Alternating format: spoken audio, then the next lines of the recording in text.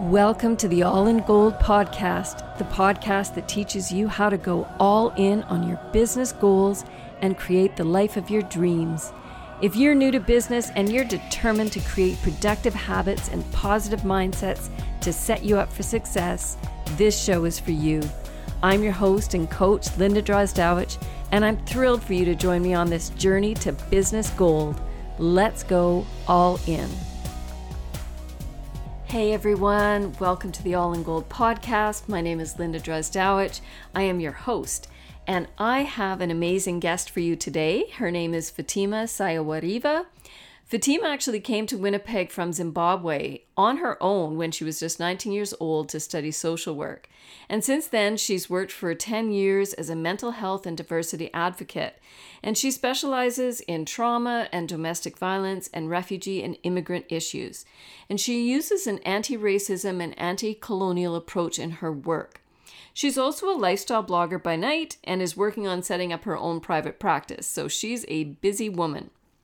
She is really passionate about using her voice to speak up about racism in Canada, and she's been inspired to do this work so that her 4-year-old son will grow up in a safe, welcoming, and just environment.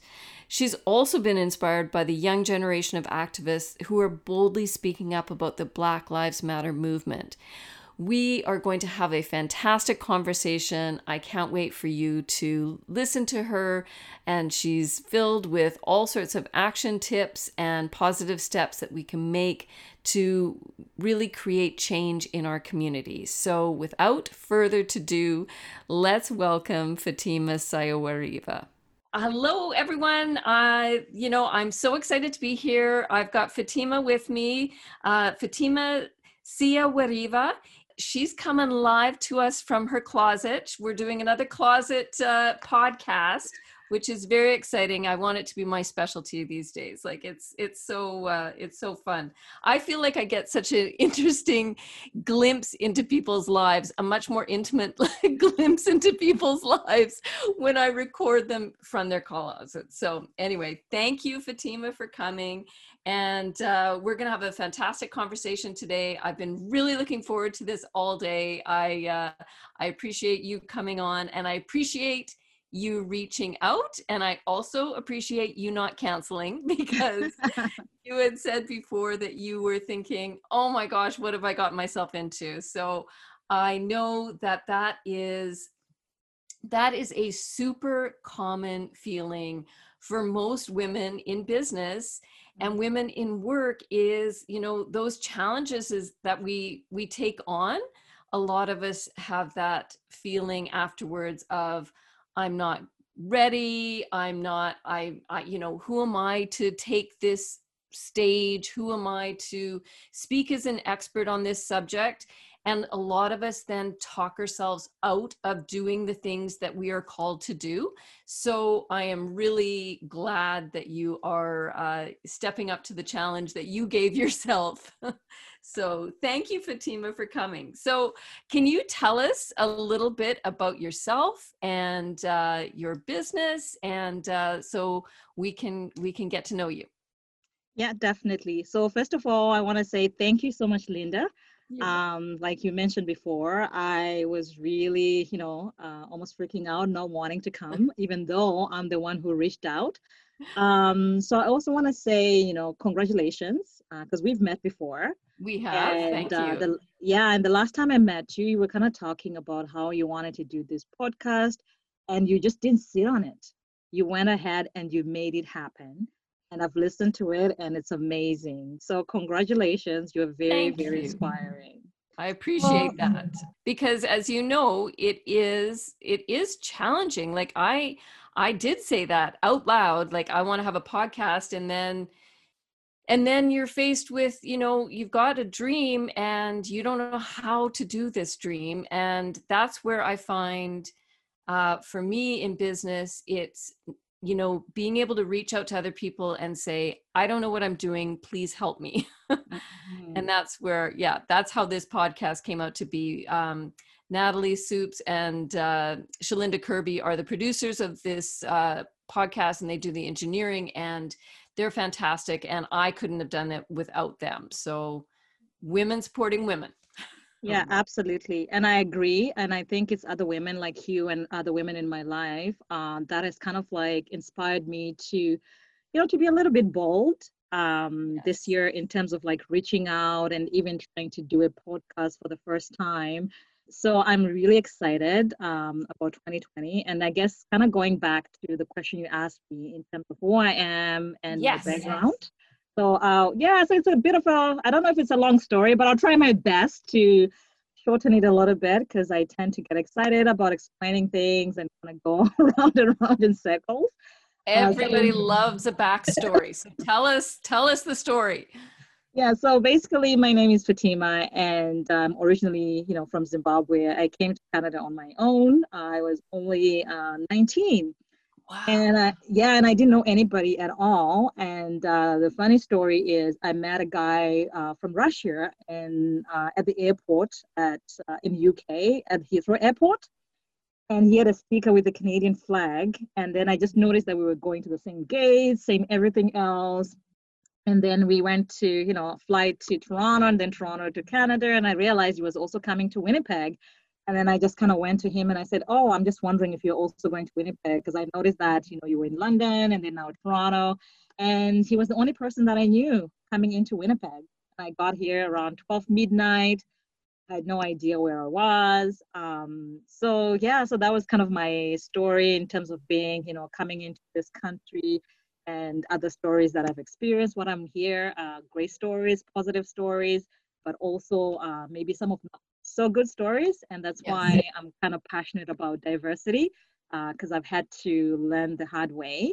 So I basically came for school to do social work. So I've been, in the social work field for the more than 10 years.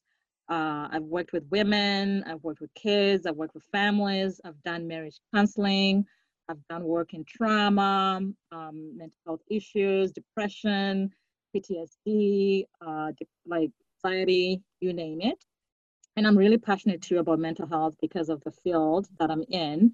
But one of the things too that happens in that field, if you're not careful and if you're not taking care of yourself, you might get burnt out.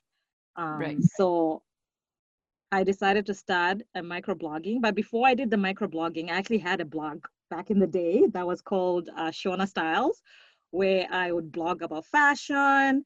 And I actually ended up having a TV show on Shore TV where I was interviewing all the bloggers in Winnipeg.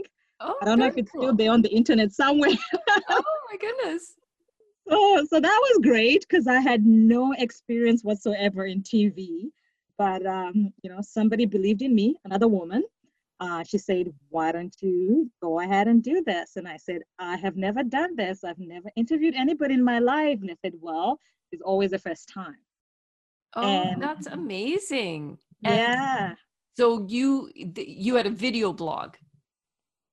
So it was actually a TV show. It was It a was TV actually show. produced by Shore TV. So they had a volunteer program where as volunteers you kind of come in and then you talk about your ideas, kind of like pitch your ideas in terms of what kind of TV show you'd want to produce. So at the time the idea was you would, pitch this idea and then they'll have their own people go produce their own professional reporters or interviewers kind of go in and kind of do that. But they decided that I should do it since I came up with the idea. So you were doing a TV show and interviewing women in fashion, and then you've switched over to doing blogging. Yeah, so at the time, how it came about, I was already blogging in Winnipeg, and that was maybe around maybe 2000 and I want to say 10 or maybe 12, so very early on. And there were not so many bloggers at the time. Um, and I was trying to connect to other bloggers. And then I started volunteering at Short TV. And like I had mentioned before, they wanted ideas, new, fresh ideas for their volunteer program. So because I was a blogger at the time and I was wondering, where's everybody else? Other cities, they had all these meetups, they had all these groups, and Winnipeg was quiet. Even if you went on Google, you wouldn't really see anybody. Maybe a few people at the time, like the names were kind of popping up a little bit. My idea was to try and expose the blogging world to the mainstream, because at the time it was almost like telling somebody what blogging was. Like people wouldn't know. So yes, I was kind of talking about fashion, and kind of alternating that a little bit with important issues that were going on in the world. Yeah, so that was basically it. Yeah. Interesting. And so right now you are still doing the blogging at night, like as you said, but your Yes. day job is you are working with mental health and diversity, and you work with immigrants and refugees as well, correct? Yes. So in the past, so this is kind of like my past experience, I guess, my work experience. So in the past, yes, I've worked with refugee and immigrant population. But right now, I'm also working with a diverse population. I mainly work with Indigenous women. So that's why using the anti-colonial approach and anti-racism approach is extremely important for the work that I do. As a Absolutely. visible minority myself, I do recognize some of the challenges and some of the issues that Indigenous women go through, because it's kind of similar to what Black women also go through as well. So I'm very passionate about that, and I guess in that Do you write about that as well in your blog? Do you write about the diversity issues that women are facing, Indigenous women and Black women and women of color? Do you use that in your blog, or are you using that more lately since there's been such a movement? The Black Lives Matter movement has sparked huge discussions on all these issues in the world right now. Are you yourself writing about it more and talking about it more? So that's a very good question. So in my day-to-day, everyday life, in terms of my work, that's who I am and that's what I use. However, before COVID, before Black Lives Matter and everything else that has been going on this year, to be quite honest, I have also been a little bit quiet on the issues, because just like everybody else, people will be surprised. Even as a Black woman myself, sometimes I felt, oh, I don't want to offend anybody. Mm, yeah. So I should sugarcoat this. I should write all the fluffy stuff about, oh, it's sunny today. What should we be doing this weekend? Because I don't know. I don't want anybody to think I'm the angry Right, of Black course. woman. Yeah. So it is important. Like, that's why now, even trying to reach out to you, this is one of the things I've decided for myself. I don't know if it's a blessing of COVID, maybe reflection. I'm not sure, but I've decided that I don't want to be quiet anymore. I don't want to sugarcoat anything anymore. I think, we all Appreciate have a that. role to play. Even myself as a Black mom, now that I'm a mother, I'm finding it even more important that I speak out, that I don't try to minimize myself in order for other people to feel comfortable. Like, I need to be able to speak out and kind of talk about the issues. So in the past, I had been very, yeah, let's just say that in the past, I've been not really scared is not the word that I would use, but I've been, yeah, minimizing my voice, not trying to speak out as much, just in the fear of offending people. I know myself, like I've had conversations recently talking about this issue of, not tone policing. And I've heard that phrase, and I had never heard that phrase before Mhm. until about a year ago. And it really clarifies an issue that is so prevalent that white people will often say, we don't want to hear your message if it's angry. We Mhm. can't hear you when you're angry, Yeah. even though that anger is very righteous and it should be there. That's been used to silence a lot of people, to say, we'll only listen to you when you speak in a certain tone. Mhm. And I think that right now what I have seen is that has been made visible. People are Mhm. starting to recognize that Yeah. and seeing that uh, Black people have the right to speak, and the right to speak in an angry tone. Yeah. And as a white person in this system of, of systemic racism, that we need to get better at listening to the message, no matter the tone, hearing the messages and listening and learning. And so I appreciate that you are speaking up, and it's not easy. That's a big challenge Yeah. to speak up. Oh yeah, definitely. And just to kind of go back to your point about the tone policing, I think it has a lot of layers. It's not just the angry tone, because a lot of Black people, when they do talk about these issues, and actually I'll kind of move forward and even use the term BIPOC, right? Like Black, Indigenous, and women of color. When they do talk about these issues, they're not always angry. Right. Yeah. So it doesn't matter sometimes what kind of tone you're using. I could be talking to somebody in this way and just trying to say, I have this experience and I'm not sure if there was more to this experience, if it's a personality thing and there's more going on. People automatically shut down, and they do it in several ways. They will, invalidate what you're saying. Right. And they will also make you question whether what you saw and how you feel is valid, right? They'll say something like, oh, you know what? I don't think that's what happened. That person is a nice person. I think maybe you're just being sensitive. Mm-hmm. So there's a lot of things that go into that. So when that happens, you question yourself, like, was I sensitive? Am I being too sensitive about this issue? And then after a while of having gone through these different things, you realize, no, I'm not being sensitive.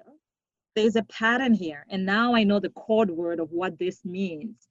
And then it becomes very frustrating when you're trying to say something and you keep on getting invalidated about your experiences. And I think that's why a lot of people end up internalizing these issues, right? And then that manifests itself into depression, anxiety, and all these mental health issues that women of color, Black women, Black people usually struggle with. It's a result of all these layers of oppression and all these layers of just suppressing the feelings, because every single time you got to act a certain way in order to navigate yourself in workplaces and social settings. So it's exhausting. I was just going to say, it sounds exhausting. Yeah. Yeah. Yeah. So it becomes very difficult for people in regards to that. Yeah, so there's a lot of layers when it comes to tone policing, because I don't know if you've ever heard about it. It kind of goes into the whole microaggression. For me, microaggression basically a micro insult, right, or invalidation. And I do think for our Canadian context, those are the things that BIPOC usually face a lot. When we talk about racism, people think about this big incidents that we see maybe across the border or somewhere else, and we're like, no, that doesn't happen here in Winnipeg. Maybe not to those extent, right? Like those big events like that. But however, on an everyday basis, what people go through, visible minority, are those microaggressions. So they could be anything so simple as you go to a playground with your child, and then everybody kind of moves away. Yeah. And then, on a surface, that might look like, oh, it's very innocent. Maybe they were hot. Needed to go into the shade, right? Maybe it is. We don't know, right? And then you go into a store and somebody follows you. You're like, oh, okay, fine. You're just doing their job. And then at some point, you realize it keeps on happening just to yourself and not other people. And then you start realizing, wait a minute, there's more that's going into it. And just kind of going with the tone policing as well. Let's say you're in a meeting, and then you say something and people say, you know what, we find you intimidating, or the first time we met you, we find you intimidating. So these are words that are specifically reserved for visible minorities.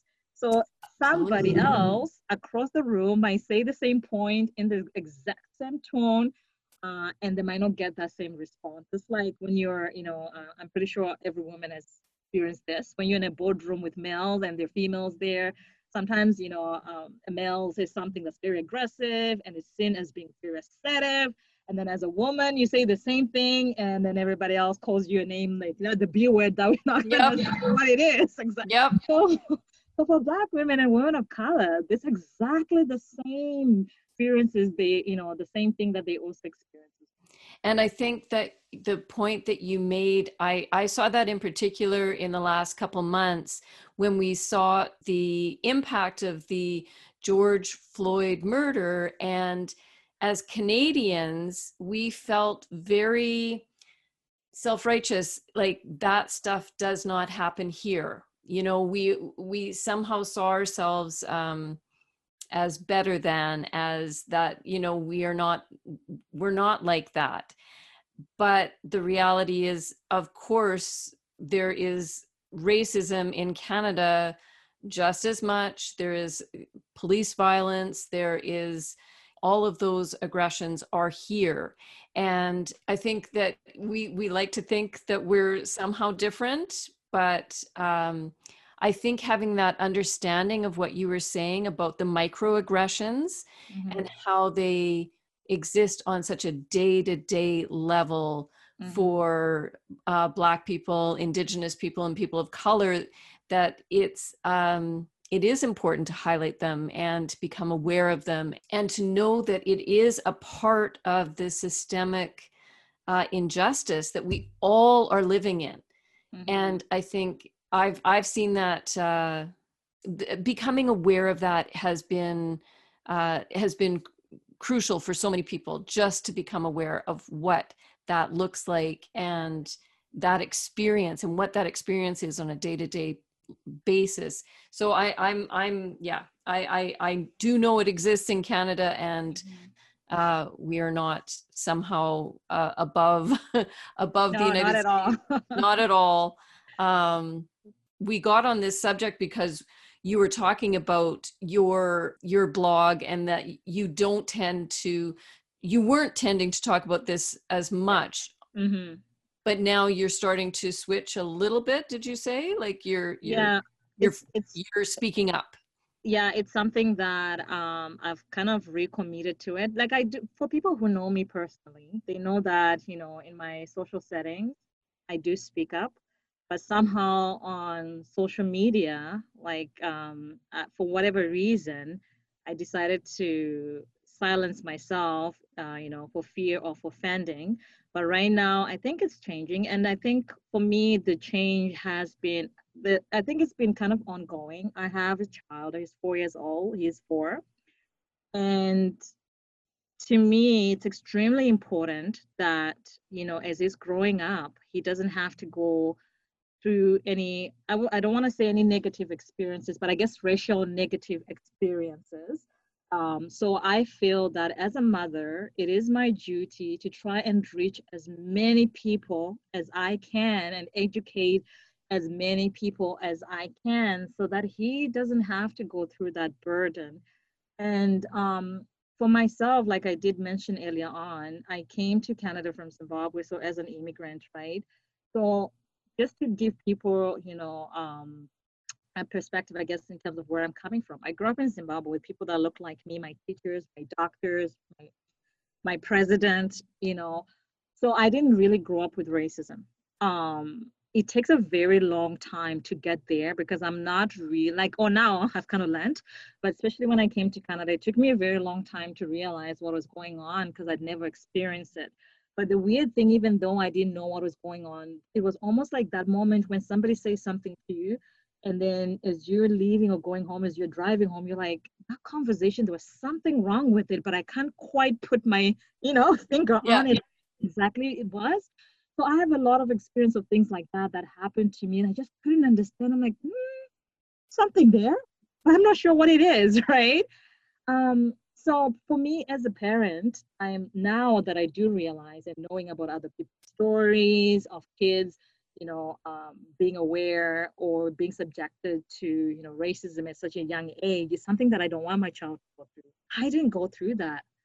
I only got to maybe kind of experience maybe racism as an adult. So when you experience racism as an adult, it doesn't really impact you the same way, from somebody who has been subjected from it from their formative years, which we know kids, between that age of 1 to 5 is extremely important for their development.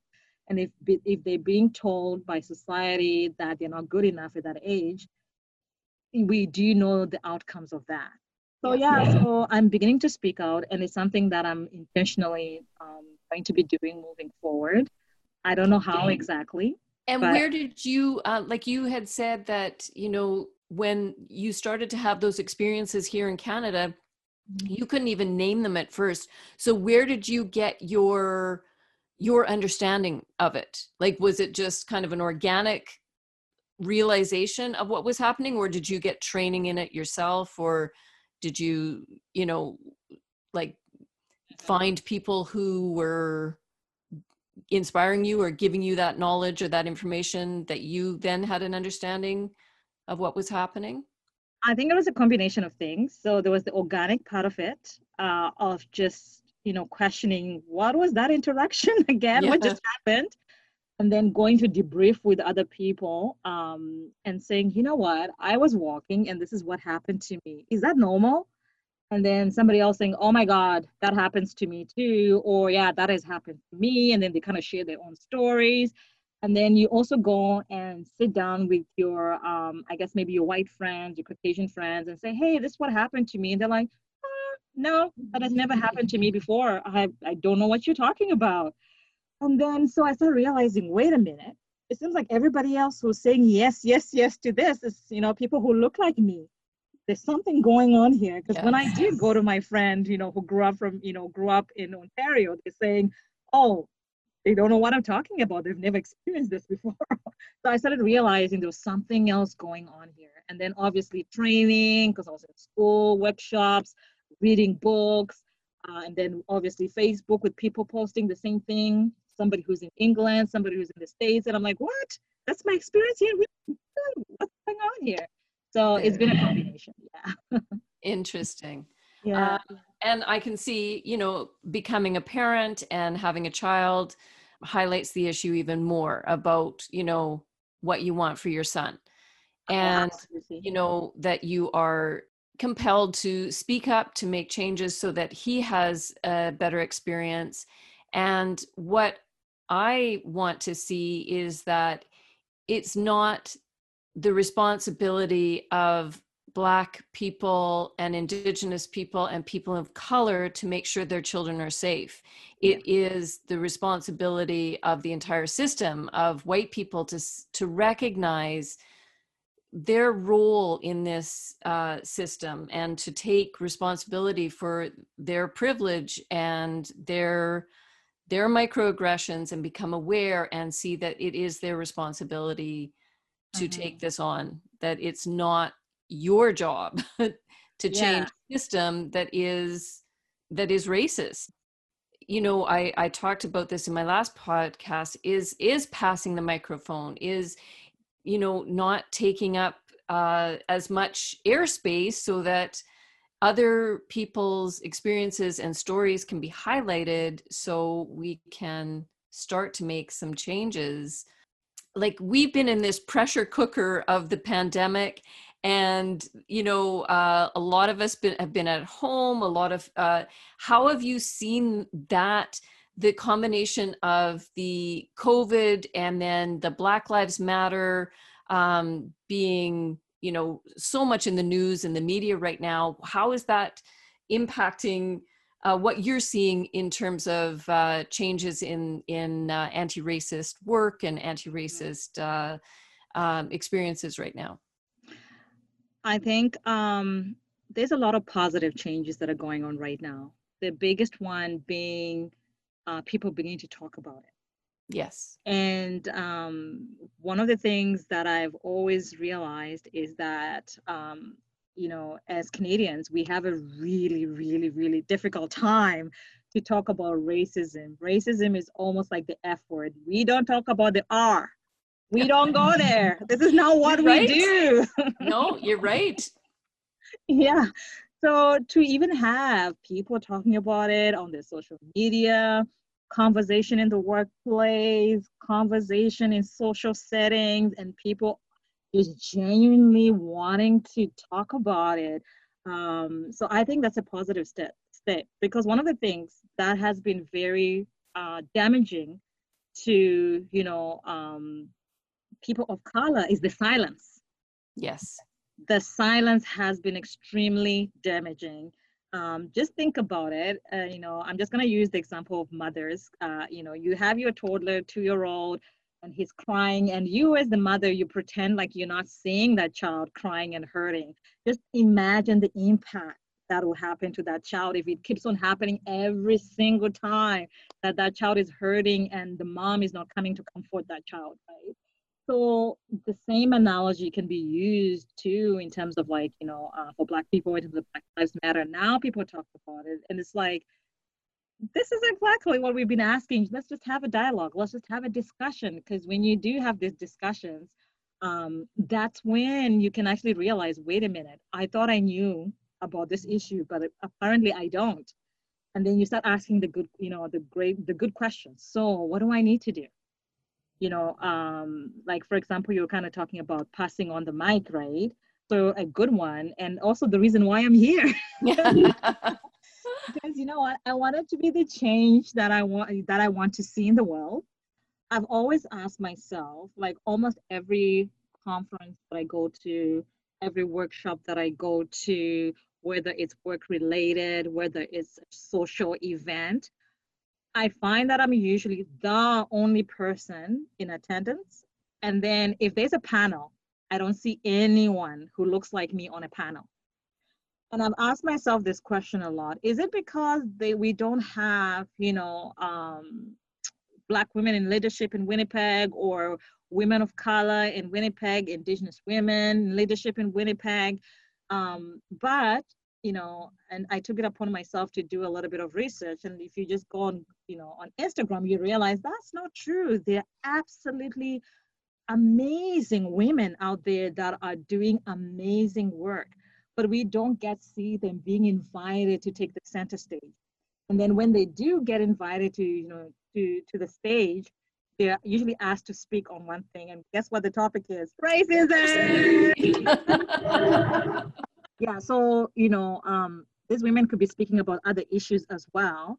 So I think it's extremely important, as business owners, whether you even have a small business, a small brand, to kind of look in the room or look at the people that you use for your social medias in terms of advertising, when you're doing your events. And I always find it interesting. There's so many events that will say women empowerment, da da da da da.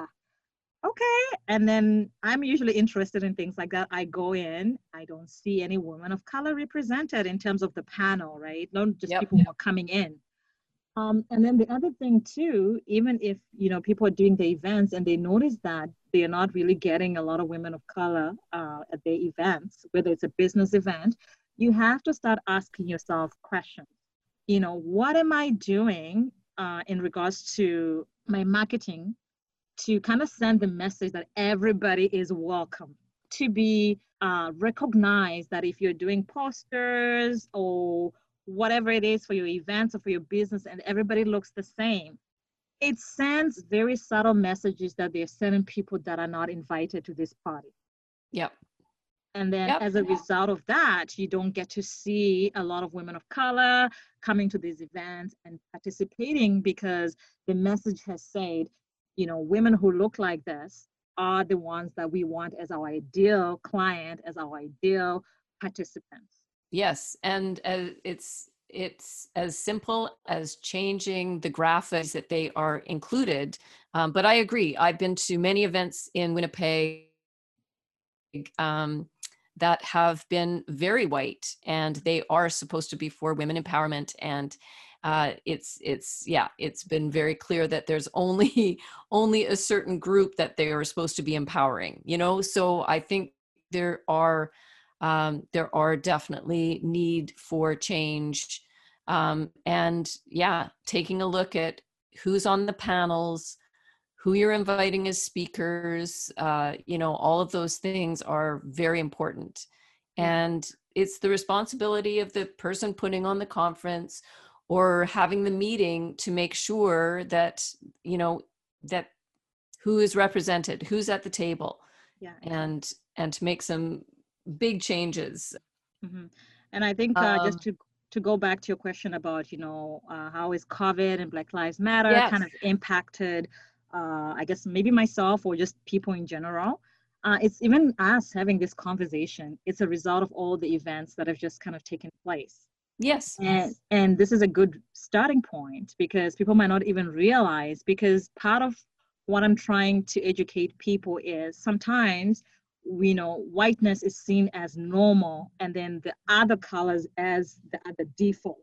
But the more that we start using brown borders in terms of, advertising, marketing, putting, asking other women to come on the stage, it normalizes that experience of seeing a Black woman on a stage, an Indigenous woman on a stage, a woman of color on the stage, and it doesn't become oh, that's different. It just becomes, oh, that's a woman on the stage speaking about her business. So that's what it does. And it actually makes such a huge difference in the world and also an impact. And it's, to be quite frankly, I think it's also part of social justice, to be honest, because it does have all these ripple effects, right? Because the more that it becomes normal to see a Black woman on stage, that same woman, when she goes into a restaurant, an expensive restaurant, now it becomes normal that, oh yeah, we do know that Black women can be doctors, they can be lawyers, they can be business leaders. And then it doesn't become, we don't even hear all those weird stories of somebody just getting to the place because they thought they did not belong there. So people, make changes and contribute to making a world, a different place or a better place for all of us feeling. Absolutely. I think that is very profound. And what you had said about, we've seen white as just being the norm. I'm hoping that is changing, but that we still have a long way to go, to see, because I don't remember who said it, but something about we're all swimming in the same system. And, we've seen whiteness as the default for so long that, as you had said before, we don't talk about racism. It's been a taboo subject. And, we haven't recognized that there is this unspoken rule, yes, that whiteness is the norm. And if, as you said, like right now with the highlight on the Black Lives Matter movement, maybe these conversations are moving us a little bit in the right direction. Yeah. We've still got a long way to go, but we're moving at least. Yeah, we're definitely moving. There is some recognition. Mm-hmm. There's definitely some positive changes. Yeah. Yes. I wanted to ask you, like you had said, there are positive changes that you're seeing right now.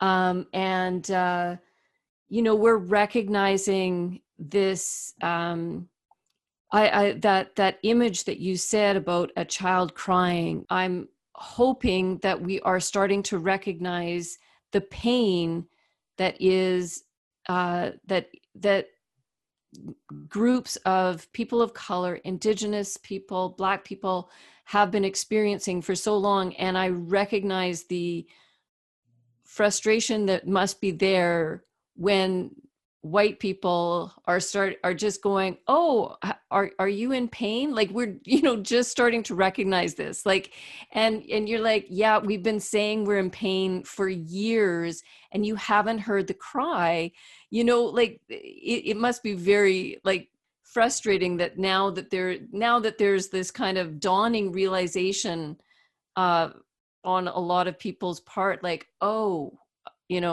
Mm-hmm. there's things that we need to do. Yeah. No, for sure. But I say, you know what? Better late than never.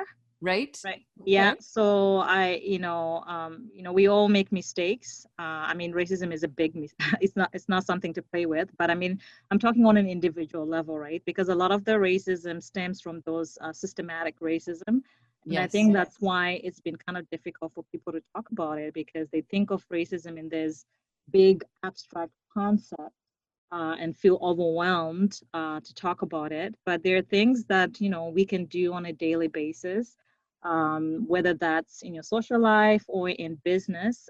It all starts with kind of creating space. You creating space to have these conversations, especially as a business owner. Look at who are you employing, Yep. and who's coming into your business.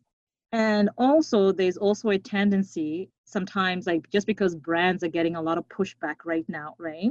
To just do that one little picture of that brown skinned woman in a black square on your Instagram and go, yay, Check, done. yeah, done. We've done the work.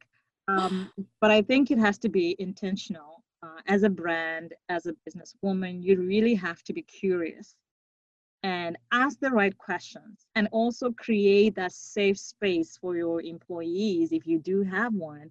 And asking about, how can we make this workplace a safe place for everybody else? What do we need to have in place in terms of your policies, mission statements, and everything that's included in business? And then if you don't have anybody that you hire, but think about, who are you doing business with as well? Who are you supporting? Because there are some problematic brands, or maybe it could be manufacturers, or where you source your products. Think about all those different things as well. Because when you, as a businesswoman, when you start pushing back on those problematic brands that you work with, they're going to be forced to look within themselves, because now they're losing customers. And that's why diversity is also important, right? Um, so they will have to be forced to kind of like look within themselves. Okay, what do we need to do? Maybe we need to hire more people from different backgrounds so that we get different perspectives. Because, like I said, you don't know what you don't know until somebody says, hey, I don't think this is okay. So that's just something to think about.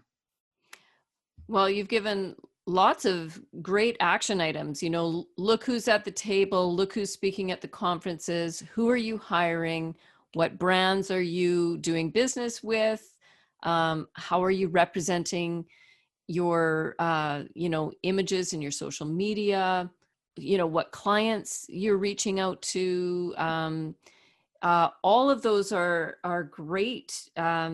Great action items, they're something that people can do. And I liked how you said, to get curious. Mm-hmm. And that's a great quality. Get curious, ask questions to yourself. Yeah. What can I do? How can I be more intentional? That made me think, is there a question that I should be asking you that you wish that I would be asking you right now?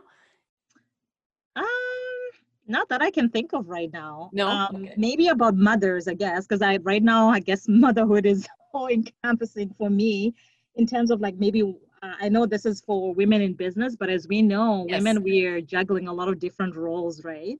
Yes. So I'm always kind of thinking back to the kids, the next generation as well. Like one of those small steps that people could take is, if you're having a birthday party, look around you. Who is coming to your birthday parties? I always find it fascinating when I'm invited to a birthday party. That's the first thing that I look at.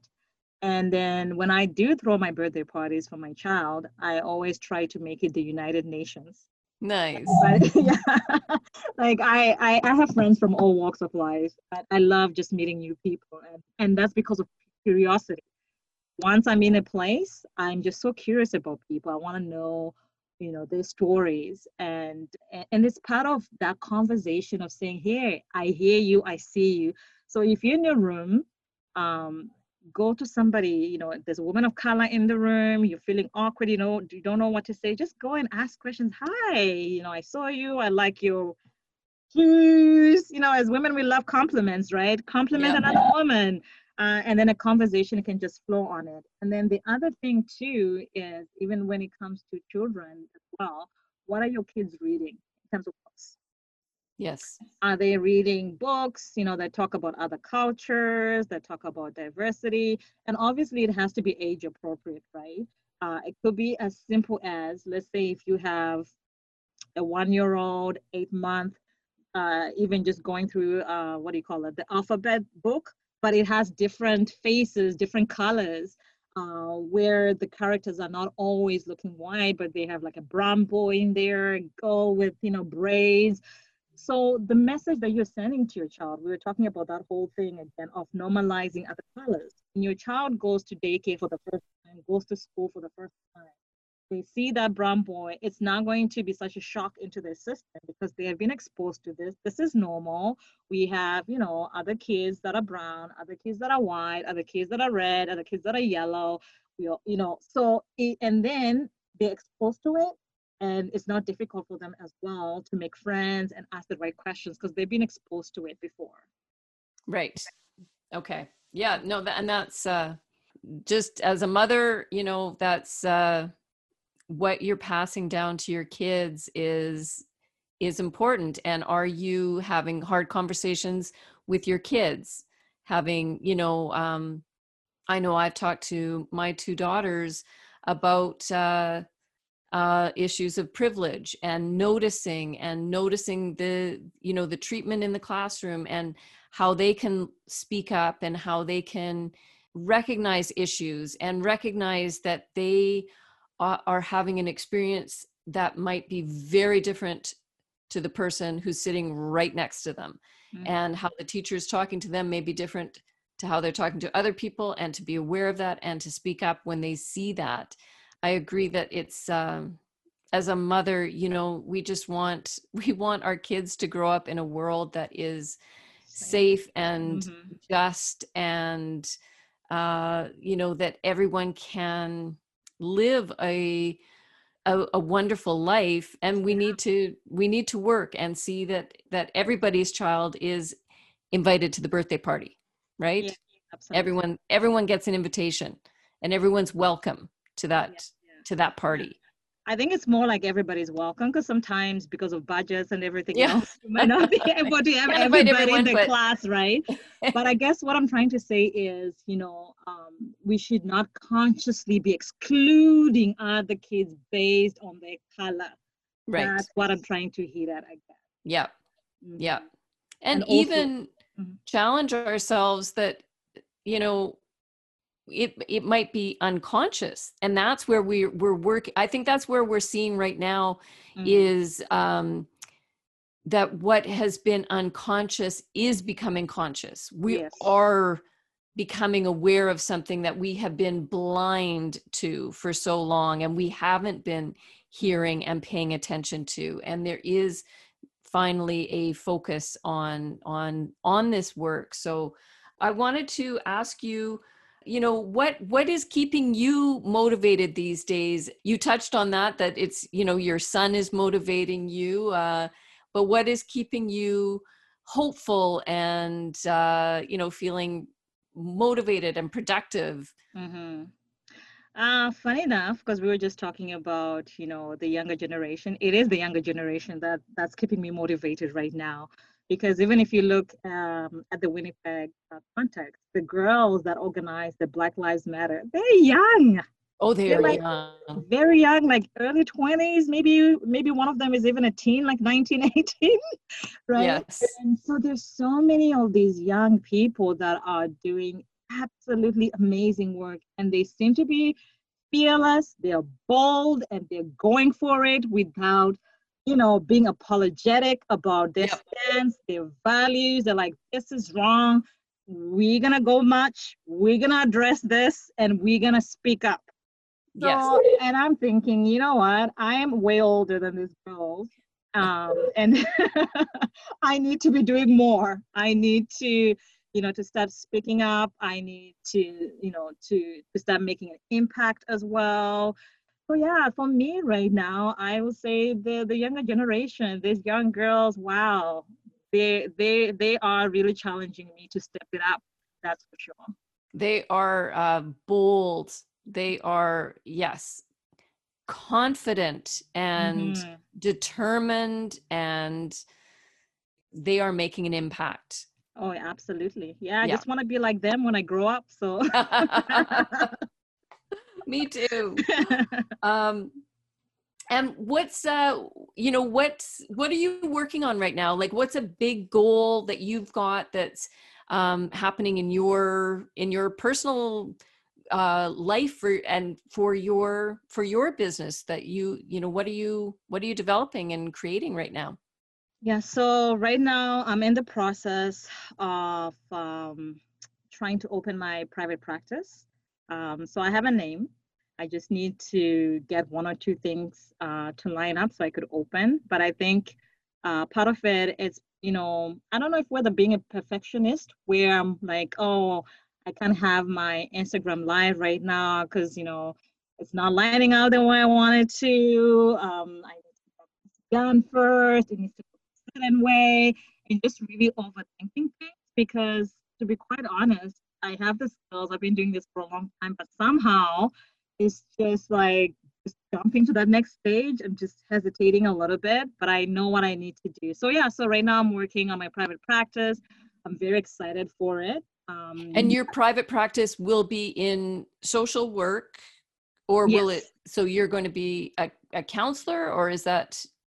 Yeah, absolutely. So the private practice will be offering therapy and kind of specializing in, anxiety, depression, trauma, family, issues in terms of like domestic violence, all those things as well. I also do, well, in the past, I've done marriage counseling. So it's something that I will be also looking forward to doing as well.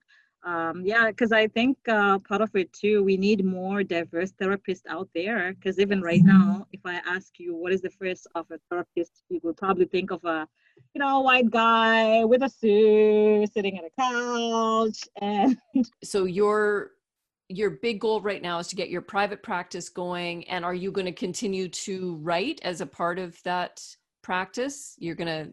absolutely, I think blogging is something that I don't see myself like stopping anytime soon. It's something that I've done as part of self care, as part of expressing myself for the longest. My blogs have always changed names. Like right now, I've kind of moved into microblogging just because it seems to be the thing. But I'm also hoping to actually open up another blog again because I closed my last blog in the last year or 2 years ago. So yeah, so writing and blogging will always be something that I don't see myself stopping doing that.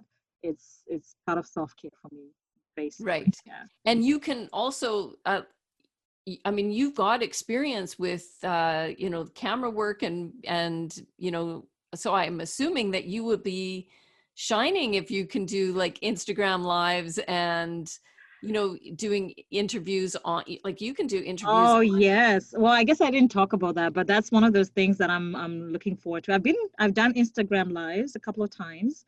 I think I've talked about mental health at some point. I don't do that often, and part of the reason why is because right now I'm in graduate studies. So I'm just finishing up, and I should be done by September. And I think it's also part of the reason why I'm not really studying anything new, just because of the stress of what I'm doing right now. And but I have a lot of ideas in terms of where I want my social media to go, in terms of some of the lives that I will do, and also, I wouldn't mind as well even doing a virtual meeting where we're kind of talking about these issues. So there's a lot of things that I have planned, and I'm really excited for it. Yeah. Good. Well, it'll be like this podcast. You'll just jump in, take the Well, challenge. now that I've said it publicly, now I have to do it. That's right. And so where can people find you? Your big social media is Instagram. So that's, I'm Yeah. assuming, where people can find you at Inspired Shona. Yeah, inspired Shona. Yeah. So inspired Shona pretty much kind of goes with the philosophy that I have right now. Just trying to, live an inspired life. And even in my business, the name that I have also has inspired there, that encourages other people just to live an inspired life and to live a bold life as well. So yeah. Living an inspired and bold life. I love it. Yeah. Okay. Hmm. Well, thank you so much, Fatima. This was a fantastic conversation. Thoroughly enjoyed myself. And I hope you did too. I just, I feel inspired. I feel inspired. And I feel like we're we're heading in a good direction. Absolutely. Yes. Well, Yes. thank you so much for having me here. This was amazing. You're welcome. It was not as scary as I thought. So you are great at what you do. Oh, thank you. Yeah. So thank you so much for having me. Especially, taking a chance on me when you've never heard me speak, not knowing what I'm about, but I really appreciate it. No, I think that anytime like this, and listen, like I see a podcast for you in your future. You would be so like you have great interviewing skills yourself. So I could see you like this could be something for Well, you thank as you well. so much. Who knows? Who Who knows? knows? Thank you, Fatima. I really enjoyed our conversation. I learned so much from you. I'm so glad that you're speaking up and you are willing to educate us and really speak to the community in Winnipeg and beyond in Canada about anti-racism, how to take action steps, how to move the conversations forward, how to normalize talking about racism. So I really appreciate that. I'm so glad we had this chance to talk. I know it's been a life-changing experience for me, and I am really happy to share your voice with my audience. And I just look forward to many more of these conversations in the future.